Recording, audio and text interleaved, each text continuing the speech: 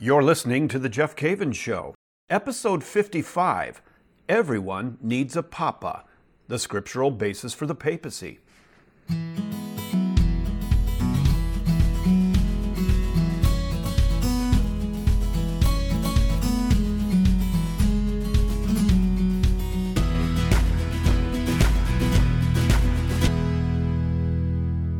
Hey, welcome to the show again. Glad you could join me this week as we talk about really all things discipleship and walking with Christ. Very, very important details of prayer and scripture study and looking for opportunities to share Christ with other people. I hope you're doing well. I really do. At the time of this particular broadcast, we are kind of coming towards the end of winter and looking forward to spring and, of course, summer. And it's in the middle of Lent, and I hope you're having a good Lent.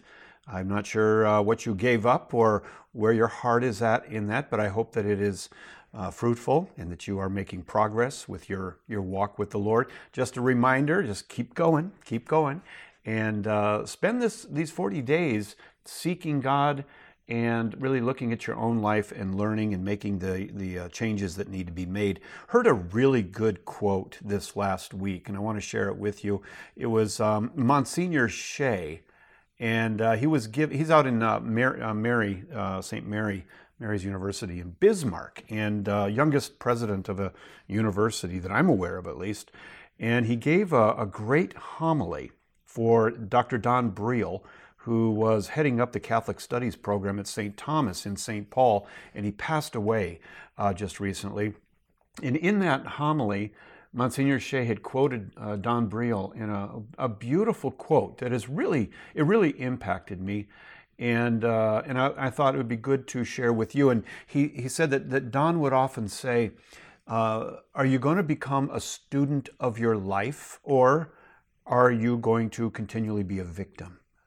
And I think that's really a really good quote, a good thing to think about. Are you going to be a student of your life? In other words, are you going to learn from your life? Are you going to learn from mistakes and learn from victories and learn from other people and then make the necessary changes? Or are you just going to be a victim for the rest of your life? I hope not. I hope we can learn from our life and the mistakes that we make. And we all make mistakes, don't we? We all do. But do we learn from them, and do we make the correction mid path, and go the right way? So I'm praying for you and praying that you will continue to walk as that strong disciple of Jesus Christ. Just a quick, reminder: it's not enough to just listen. It's not enough to just read the Bible and to listen to radio and watch television and so forth. We really do have to put this stuff into practice, and we really do have to act like disciples on a daily basis. And that means we study God's Word. We read the Word every day. My wife and I, we read the Word every morning with each other. But I would also recommend that you have a time of Lectio Divina, that you have an opportunity to talk with God on a daily basis. And I have some podcasts. I have some shows earlier you can look through and see some of the shows where I spoke about Lectio Divina, getting a fresh word from God every single day. We do need that time of prayer. Discipleship is about relationship. It is not about knowledge. It's about relationship. It's about knowing His heart and mind and then doing what He does. It's about imitating Him on a daily basis, Him being Jesus Christ, the King of the universe. And that's really what it all comes down to, doesn't it?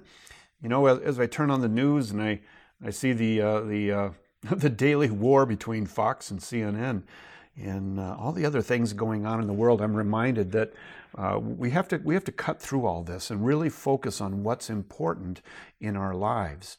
I've had a couple of really great weeks recently. My wife and I just got back from Gulfport, Mississippi.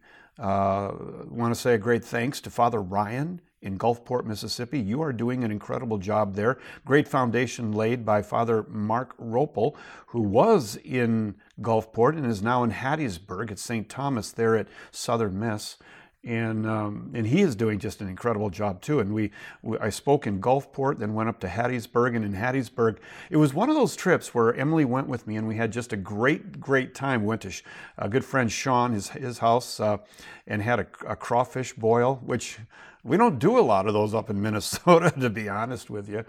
Especially as I'm looking out I'm in the cabin right now in the woods, in the log cabin, and I see about 2 feet of snow on the ground that we came back to. But we had a crawfish boil.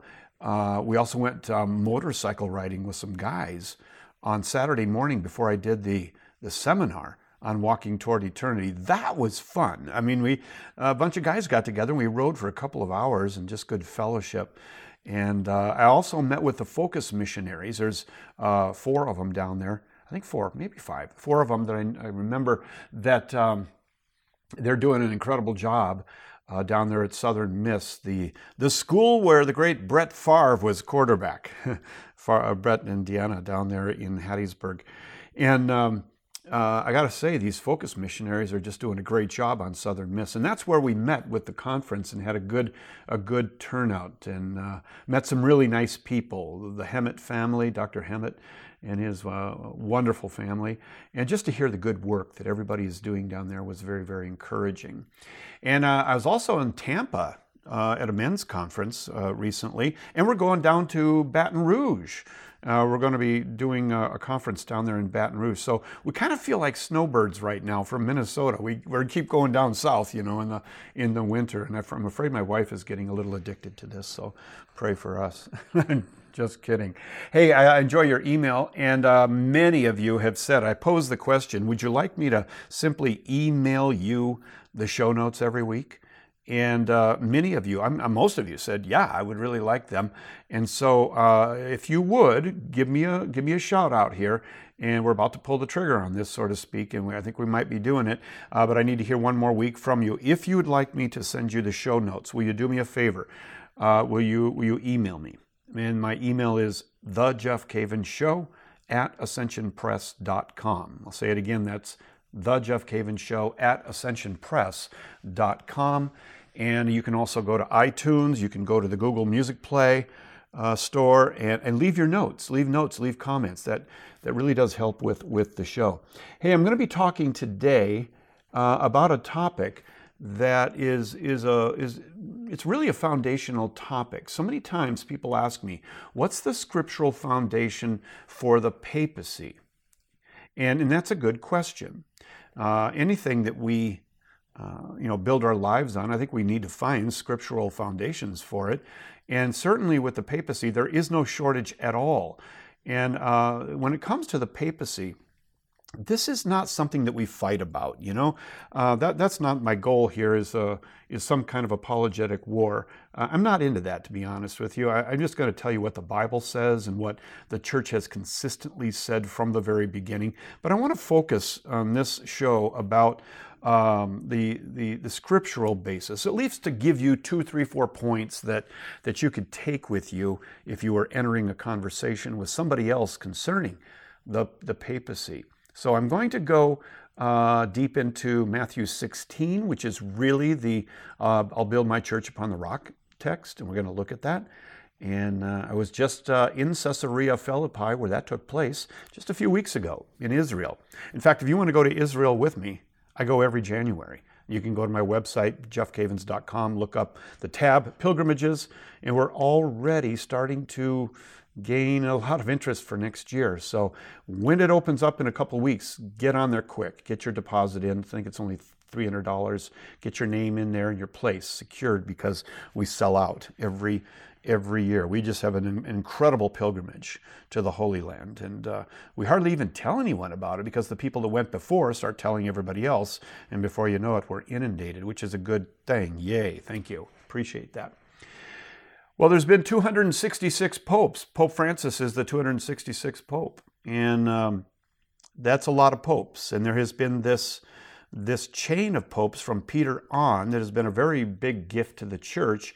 But the question is it biblical? Is the papacy biblical, or is it something that Catholics made up as a way to control people, as a way to just get across their views? Well, no, they haven't. It is scriptural. It is based in the Old Testament, fulfilled in the New Testament, and we want to take a look at that. You know, when all is said and done and all the various doctrines discussed among Christians and debated, the real question is, by what authority do you speak? By what authority do men speak? And if we can identify the authority and the voice of Christ in the modern world today, all other issues will be settled, as our faith will rest on the certitude of Christ's delegated authority. That is really important. That's what we're looking for when we study the papacy. We're looking for Christ's delegated authority.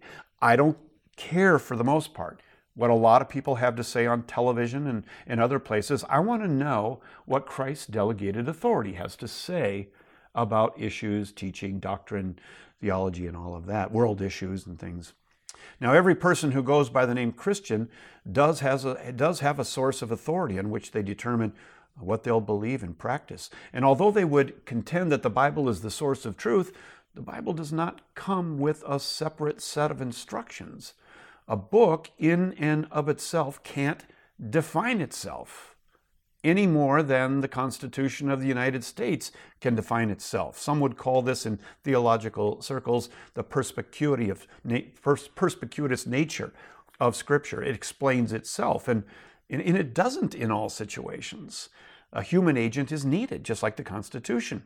And for the Protestant Christian, the authority may be a popular television evangelist, an author, a school teacher, or even themselves. Now, throughout salvation history, God has always established His authority among His people. When His authority cannot be identified, what happens? Chaos breaks out, leaving people with a sense of uncertainty.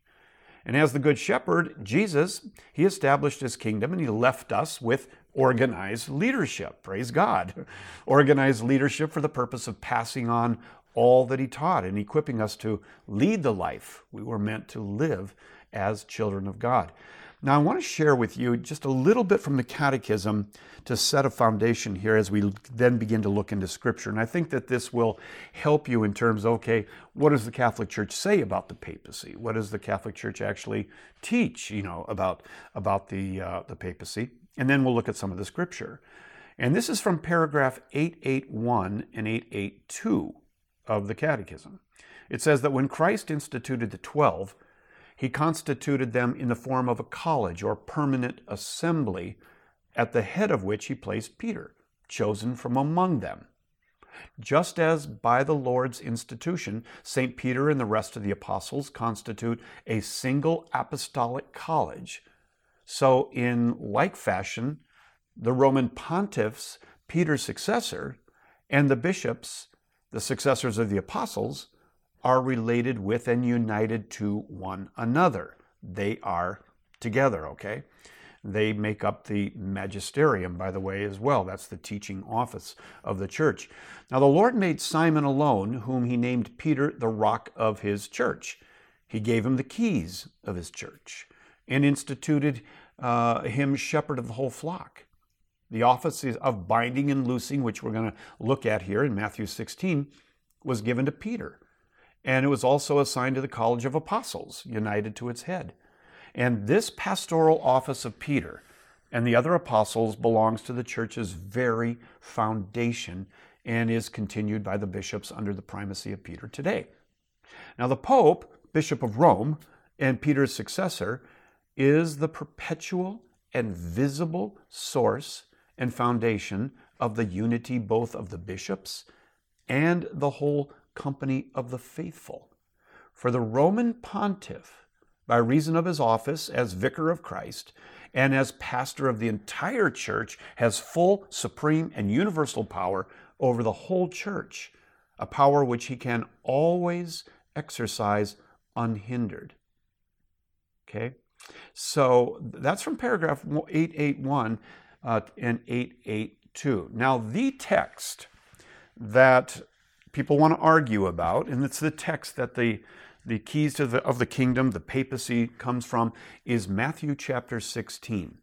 Now, Matthew chapter 16 is a very pivotal chapter because it is really the last thing that Jesus is going to do before he sets his compass to Jerusalem to go and die for the sins of the world. This is the last thing that he is going to do. And so I'm going to read to you from paragraph 13 to 19 as the foundation, and then we'll take a look at some of the particulars of it. It says, "Now when Jesus came into the district of Caesarea Philippi," which, by the way, is at the very northern part of Israel. It's on the Lebanese border. We go there on our pilgrimages. "He asked his disciples, 'Who do men say that the Son of Man is?' And they said, 'Well, some say John the Baptist, others say Elijah, and others Jeremiah or one of the prophets.' And he said to them, 'But who do you say that I am?' Simon Peter replied, 'You are the Christ, the Son of the living God.' And Jesus answered him, 'Blessed are you, Simon Bar-Jonah, for flesh and blood has not revealed this to you, but my Father who is in heaven. And I tell you, you are Peter, and on this rock I will build my church, and the powers of death shall not prevail against it. I will give you the keys of the kingdom of heaven, and whatever you bind on earth shall be bound in heaven, and whatever you loose on earth shall be loosed in heaven." There it is. That's the text. That's the text right there. Now, I want to go through just some parts of this with you and give you some points that you can share, absorb yourself, but also share with other people. The first thing that Jesus asks them up at Caesarea Philippi is he says, "Who do men say that the Son of Man is?"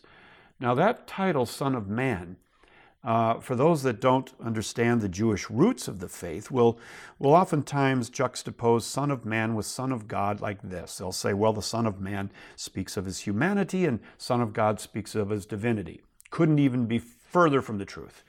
The Son of Man is a title that you will find in Daniel chapter 7, as well as many other places in Scripture. And it's the one title that Jesus refers to himself by more than all other titles combined. Son of Man is a phrase, a title for the Messiah. And you can read about it in Daniel chapter 7. The Son of Man will receive a kingdom, and all power and authority will be given to him. Okay, so Son of Man is a title. And he says, who do they say the Son of Man is? And there's several guesses, and they're wrong. You know, John the Baptist, Elijah, Jeremiah, or one of the other prophets. Wrong. And he said that to them, but who do you say that I am? Because he is the Son of Man. And it's Peter. Peter is the one that replies. He steps up to the plate, so to speak, and he says, you are the Christ, the Son of the living God. You are the Christ, the Son of the living God. Now, many Protestants will, and again, this is not an argument. This is not putting people down. We're just looking at what people teach. Many Protestants will say, well, that is the foundation right there. That is the rock right there. It's his statement. It's his confession. You are Christ, the Son of the living God. Well, we know that to be true, but that isn't the foundation. That is not the rock. Jesus said, you are Christ, or Peter said, you are Christ, the Son of the living God. And Jesus answered, blessed are you, Simon Bar-Jonah. For flesh and blood has not revealed this to you, but my Father who's in heaven. And I tell you, you are Peter, and on this rock I'll build my church. And the powers of death shall not prevail against it. So the key statement there is in verse 18, and I tell you, you are Peter, and on this rock I will build my church.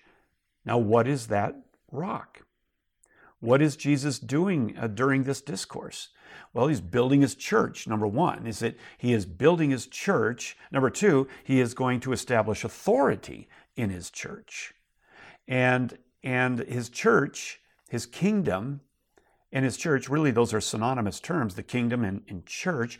He says, I'll build my church upon the rock, and I'm going to give some keys. All right. Now, that term rock is used metaphorically in the Bible for protection or refuge, and is often in relationship to both God and human leaders. In the Psalms, God is referred to as the rock.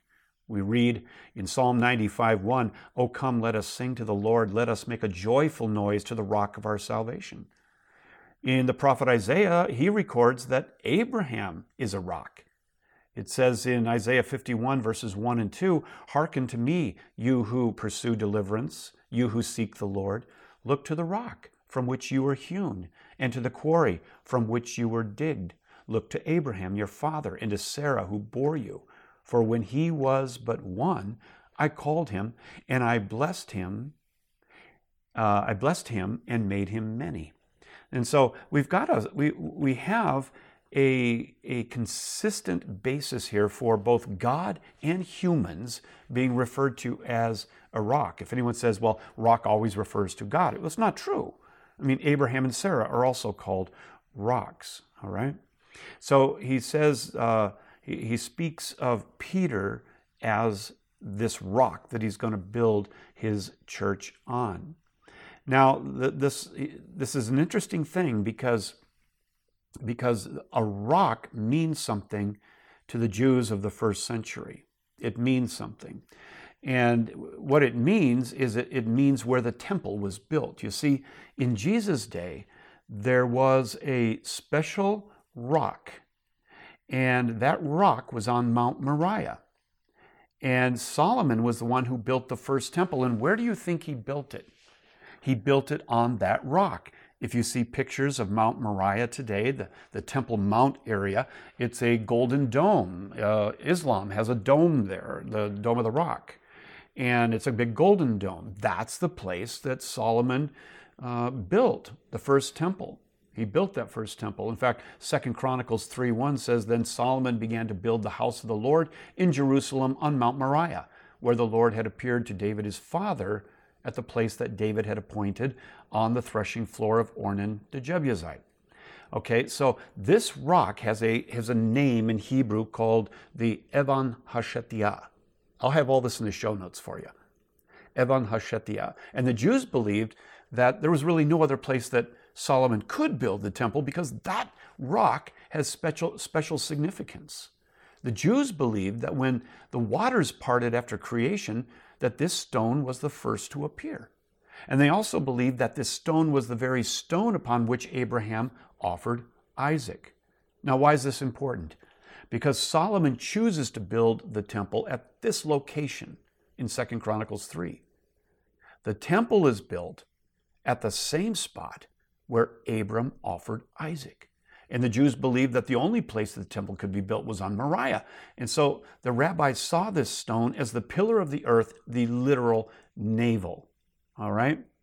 Now, you might remember that it was brought up that in Matthew chapter 12 and verse 42, that the question came up, Jesus said, the powers of hell will not prevail. It was believed that the Evan Hashetiah covered, get this, the opening to Hades.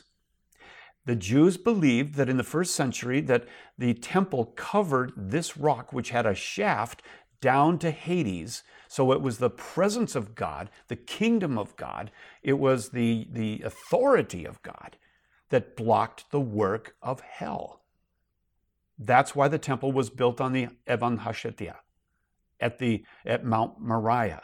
Now, Solomon was referred to as a wise builder, right? He was referred to as a wise builder, Matthew chapter 12. But Jesus said someone greater than Solomon is here, and he's building the new temple. And so when Jesus says to Peter in Matthew 16, upon this rock I'll build my church, and the gates of Hades, the gates of hell will not prevail. Trust me, it was not lost on anybody there. They knew the imagery that he was teaching, that the Old Testament had the temple on that rock and it stopped the work of Hades, and Jesus was going to build his kingdom, his new temple upon Peter, and the gates of hell will not prevail. Very, very powerful there, okay? And I'm going to take a break right here. When I come back, I want to continue with this, and I want to talk about this stone, Peter, from the book of Daniel, and then I want to talk about the keys for just a few minutes and go a little bit deeper with the scriptural basis for the papacy. You're listening to The Jeff Cavin Show. It's hard to live out your Catholic faith on your own. In fact, The Bible reveals that we need a community of people to help us on our journey of faith. If you're interested in finding that community by joining or starting a small group study, visit ascensionpress.com and sign up for a free Ascension account. With your account, you'll get all the tools you need to start walking with others towards Christ. Welcome back. We have a little bit longer of a show going this week because we're talking about a deep topic, and that is the scriptural basis of the papacy. And the text is Matthew 16, where we know that Peter confesses, "You are Christ, the Son of the living God." And Jesus said, "Blessed are you, Simon Bar-Jonah, for flesh and blood did not reveal this to you, but my Father who is in heaven." Okay? And I say to you, you are Peter, which means small rock, and upon this rock I will build my church, and the gates of hell will not prevail. That is a total parallel to the Old Testament reality that Solomon built the temple on Mount Moriah, the Evan HaShatia, the capstone of the world that covered the shaft down to Hades. That's what was taught by the rabbis in the first century. I'm not saying that's scriptural. I'm saying that's what was taught. That's why they believe the temple was built there. And Jesus is in a sense riffing off of this and saying, Peter, this kingdom that I'm building, it will not let the gates of hell prevail. And upon this rock, I'm going to build my church. It wasn't lost at all on those who were listening. Now, there's a real interesting text in the Old Testament that speaks about a small stone toppling kingdoms and growing into a worldwide movement, which is what Peter ended up doing, right? And this is in Daniel chapter 2, where in Daniel chapter 2, Daniel interpreted the dream of Nebuchadnezzar, which Nebuchadnezzar had a dream of a statue, and that statue had a head of gold, right? Shoulders of silver, a body of bronze, feet of iron mixed with clay. And it was Daniel that gave the interpretation of that dream to Nebuchadnezzar. And here's how the interpretation went. Now, this is just prior to Jesus coming on the scene. This is later in the Old Testament. Daniel said, okay, I see the statue you're talking about, Nebuchadnezzar, and here it is. The dream is about 4 successive kingdoms. You, O Nebuchadnezzar, the Babylonians, you're the head of gold. You reign supreme. Yay. And after that will come another kingdom. After the Babylonians, another kingdom. That's the shoulders of silver. Those are the Medo-Persians. And then a body of bronze. Okay, those will be the Greeks coming after the Medo-Persians. And then feet of iron mixed with clay. That will be Rome. But then he saw a small stone coming down and striking the statue in the head, crushing the entire statue. This little stone grows and grows until it becomes a mighty mountain covering the world. This stone is the kingdom of God. And Jesus' statement to Peter is a fulfillment of Daniel chapter 2. It's a fulfillment of Daniel chapter 2. The little stone is now grown and covers the world. Now, there's another thing that's very powerful here that I want to share with you, and that is that in Matthew 16, Jesus does something bold. He says to Peter, I'm going to give you the keys to the kingdom. Now, my friend, that is very important. This is critical because the keys refer to an office. They refer to an office in the Old Testament, which we could call the prime minister. It has a title in Hebrew, and I'll say it slow for you. It is the Al-Habayit. Al-Habayit. That is the one who is over the household. It's the prime minister. And the prime minister is in charge of the kingdom in the Old Testament if the king is sick or gone. That's when the prime minister takes over. Now, fortunately, we have a text in Isaiah 22 that gives the job description of the Al-Habayit, the prime minister. And what I want you to listen for are keys here, because it's the only time that we're going to see it, is that the prime minister in the kingdom of David has keys. He is the leader. All right? This is critical. And in Protestant Bibles and Catholic Bibles alike, you'll see a cross-reference from Isaiah 22, verses 15 through 25, and Matthew 16 with the keys. And then when I'm done reading this, I'm going to ask you a simple question.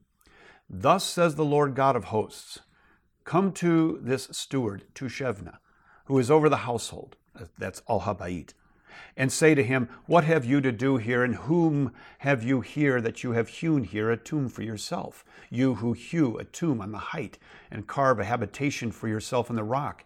Behold, the Lord will hurl you away violently, O you strong man. He will seize firm hold on you, and whirl you round and throw you like a ball into a wide land. There you shall die, and there shall be your splendid chariots, you shame of your father's house. I will thrust you from your office, and you will be cast down from your station. Okay, so this is like the doing away with one prime minister, and they're going to bring another one in, right? This one didn't do such a hot job. Verse 20, in that day I will call my servant Eliakim, the son of Hilkiah, and I will clothe him with your robe, and will bind your girdle on him, and will commit your authority to his hand, and he shall be a father, Papa, to the inhabitants of Jerusalem and to the house of Judah. And I will place on his shoulder the key of the house of David. He shall open, and none shall shut, and he shall shut, and none shall open. I will fasten him like a peg in a sure place, and he will become a throne of honor to his father's house. And they will hang on him the whole weight of his father's house, the offspring and issue, every small vessel, from the cups to the flagons. Okay, so we've got this text in Isaiah 22, and it gives kind of the job description, doesn't it? It says he's going to have a robe, he's going to bind a girdle on him, he'll commit your authority to his hand, he'll be a father to the inhabitants of Jerusalem. I'm going to place on his shoulder the key of the house of David. And it says, and he shall open and none shall shut. He shall shut and none shall open. Now that is a juridical phrase that later would fall on the shoulders of the Sanhedrin in Jesus' day. And it means that they have the authority to allow and not allow teachings. So they have juridical power and authority. And that's where the authority resided in Jesus' day, was the Sanhedrin. So you can see now that if we go back, before we do that, look at this, verse 23. I'll fasten him like a peg in a sure place. What does that mean?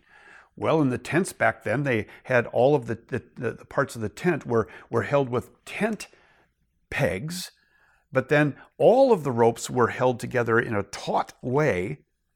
And one particular peg was driven into a sure place, which added stability to the tent. Okay, and he will become a throne of honor to his father's house. He's going to have the full weight of his father's house upon him. So this is the prime minister, the Al-Habayit. Now, with that understanding from the Old Testament, and I didn't make this up. Catholic Church didn't make it up. We did not make this up, that the prime minister has an office, clothed with a robe, had authority, referred to as a papa, possessed the keys to the house of David, had the power to bind and loose, fastened like a peg in a sure place, had a throne of honor, and the whole weight of his father's house hung on him. We didn't make that up. That's the prime minister. And the prototype to that is Joseph, even back in Egypt. So we didn't make this up. So when Jesus is going to establish his kingdom, and we are going to see him fulfilling every aspect of the Old Testament, well, the question is very easy. Who's going to be the prime minister of this new kingdom? Well, it's easy to answer, and I'll ask you the question. Who has the keys? It's very simple. Who's the prime minister in the new covenant? It's so easy. Who's got the keys? Well, who do you think has the keys? Matthew 16, Jesus said, I'm giving you the keys to the kingdom. What you bind on earth is bound in heaven, and what you loose on earth is loosed in heaven. This means that Peter is the prime minister. He is the first pope out of 266 popes entrusted with running the kingdom when the king is away. And so we know that Jesus, after he died, he was buried, he rose from the dead, he ascended, and he, of course, before this, gives the keys to Peter. So we have Jesus entrusting this authority to Peter. And later we see just some beautiful things here, that the church teaches us, that Peter has the juridical power now to bind and loose, just like in Isaiah 22, and that connotes an authority to absolve sins, to pronounce doctrinal judgments, make disciplinary decisions, so forth in the church. It's great stuff. Love it. You can read about it in paragraph 553 in the Catechism. I'll put it in the notes for you. Well, why don't we do that? We'll just put it in the notes for you. But then later in the New Testament, we see Simon Peter, or Cephas. His name occurs nearly 200 times. And the names of all the other disciples combined only occur 130 times. You see, there's a primacy to Peter. There's a primacy to Peter. He is the leader. In the listing of the apostles in the New Testament, Peter is listed first, Matthew chapter 10. Peter was the spokesman and the authoritative voice of the apostles in the early chapters of the book of Acts at the first council in Jerusalem. Paul spent 15 days in private with Peter before beginning his own apostolic ministry. So we see this continually over and over. The temple tax parable, Matthew 17, the parable of the wise and faithful steward, Luke 12. I don't have the time today. Maybe in another podcast we can go into them. The controversy over the word rock in Matthew 16, all of them. Peter has primacy there. So very, very powerful, very, very powerful. Now, one of the controversies about this is the name. We call it the name game. I've heard some people say that before. Jesus bestowed special prerogatives on Peter, recounted in Matthew 16. Peter's given a new name, which in Scripture denotes a change in status or position. Kind of like in Genesis 17, Jesus spoke in Genesis 17, there's some name changes. You can go back and look at that. But Jesus spoke Aramaic and gave Simon the Aramaic name Kepha, rock, which is Petra in Greek and Peter in English. The Greek Petra is feminine, so the masculine Petros was adopted. There's no distinction between Kepha, the man, and Kepha, the rock upon which Jesus would build his church. Peter is the rock. He is the rock. Now, this means a lot to us as Catholics. What does it mean? And I think what I'm going to do is do another show at some point to go through the whole issue of infallibility and also what the early church fathers taught about this. Maybe we'll do that at another time. And I got plenty to share with you along those lines. But let's wind this up because the show has gone on quite a while. What this means is this. Jesus is the master builder. And the last thing he does before he makes a beeline for Jerusalem to die for our sins, the Passion Week, is he establishes authority in his church. Now, that sounds like a wise builder, doesn't it? Now, this is going to mean for you certitude, a foundation, a certainty about what we believe and what has been passed on because the Holy Spirit is overseeing this whole process. Now, yes, there have been a few bad popes, granted, but they never changed anything concerning what we believe. Moral failure, yes. Theological breakdown, no. We have this deposit of faith that Jesus passed on through apostolic succession, thanks to the chair of Peter. We have now this certitude to build our lives on. Let me ask you a question before we close this out. I have been a big fan of Apple Computer for a long time. I like their products, kind of a fanboy. But Steve Jobs was a master builder at Apple. Some people didn't like him, but you can't argue with the fact that this guy was a genius, kind of a modern Edison. People wondered when they found out he had pancreatic cancer and that it looked like he was going to pass away. People on Wall Street wondered how much of Apple's stock, which was the largest in the world, largest company, even above Exxon, they were wondering how much of that stock price was his name and his legacy. And they were wondering, was it 10%, 16%, 23%? We didn't know. So people were bracing for his death. What's going to happen to the stock? Guess what happened to the stock after he died? Nothing. And you know why? Because Steve Jobs saved for his last big thing the corporate ethos. It was the corporate atmosphere. It was his strategy that he passed on to Tim Cook. And he could be seen walking very feebly with Tim Cook, passing on day after day after day, passing on the DNA of Apple to Tim Cook. Now, whether you like Apple or not, that's inconsequential. Here's my question. Do you think Jesus is a better builder than Steve Jobs? I do. I think he's a better builder. And I think he's a better builder, and I think he did a better job. And he knew what he was doing when he gave the keys to Peter. Now, Peter is the first pope, and we have this succession of popes all the way through Pope Francis with number 266, and this has held us together. Now, I want to leave this now with a prayer and just encourage you to take a sense of certitude out of this show, that you can rely on what the church has taught. You can rely on the chair of Peter because Jesus is the master builder. He is the master builder. Upon this rock I'll build my church, and the gates of hell will not prevail. I'll give you the keys to the kingdom. What you bind on earth will be bound in heaven. What you loose on earth will be loosed in heaven. We have a sure authority. We do.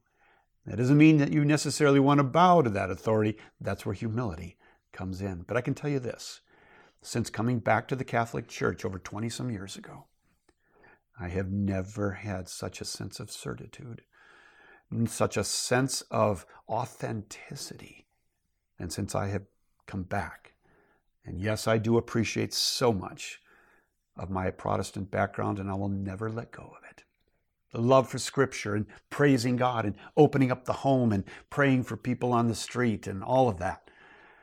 But you know, we have a fullness of faith thanks to the papacy, and we have the Eucharist thanks to the papacy, because Jesus said to Peter, "Do you love me? Yes. Do you love me? Yes. Do you love me? Yes. Then feed my sheep." And that is the Eucharist. And every priest in the world that has been ordained is tied to Peter and has the authority to give us the greatest gift of grace, which is the Eucharist, the body and blood, soul and divinity. Not anybody can say those words. And bread turns into the body of Christ, and wine into the body or the blood of Christ. No, it gets back to Peter to feed my sheep. Well, we're going to have to spend more shows on this. I think we've gone on for a while. Hey, I want you to know that I'm praying for you, and I do encourage you to go to iTunes and Google Music Play. And do I have that right? I think I got that right. If I don't, correct me. And rank the show and give me your comments. And if you want the show notes automatically, give me an email. And I think we might institute that here shortly. My email is thejeffcavenshow@ascensionpress.com. I welcome your ideas, show ideas, and I want to know how you are doing. Let's pray. In the name of the Father, Son, and the Holy Spirit.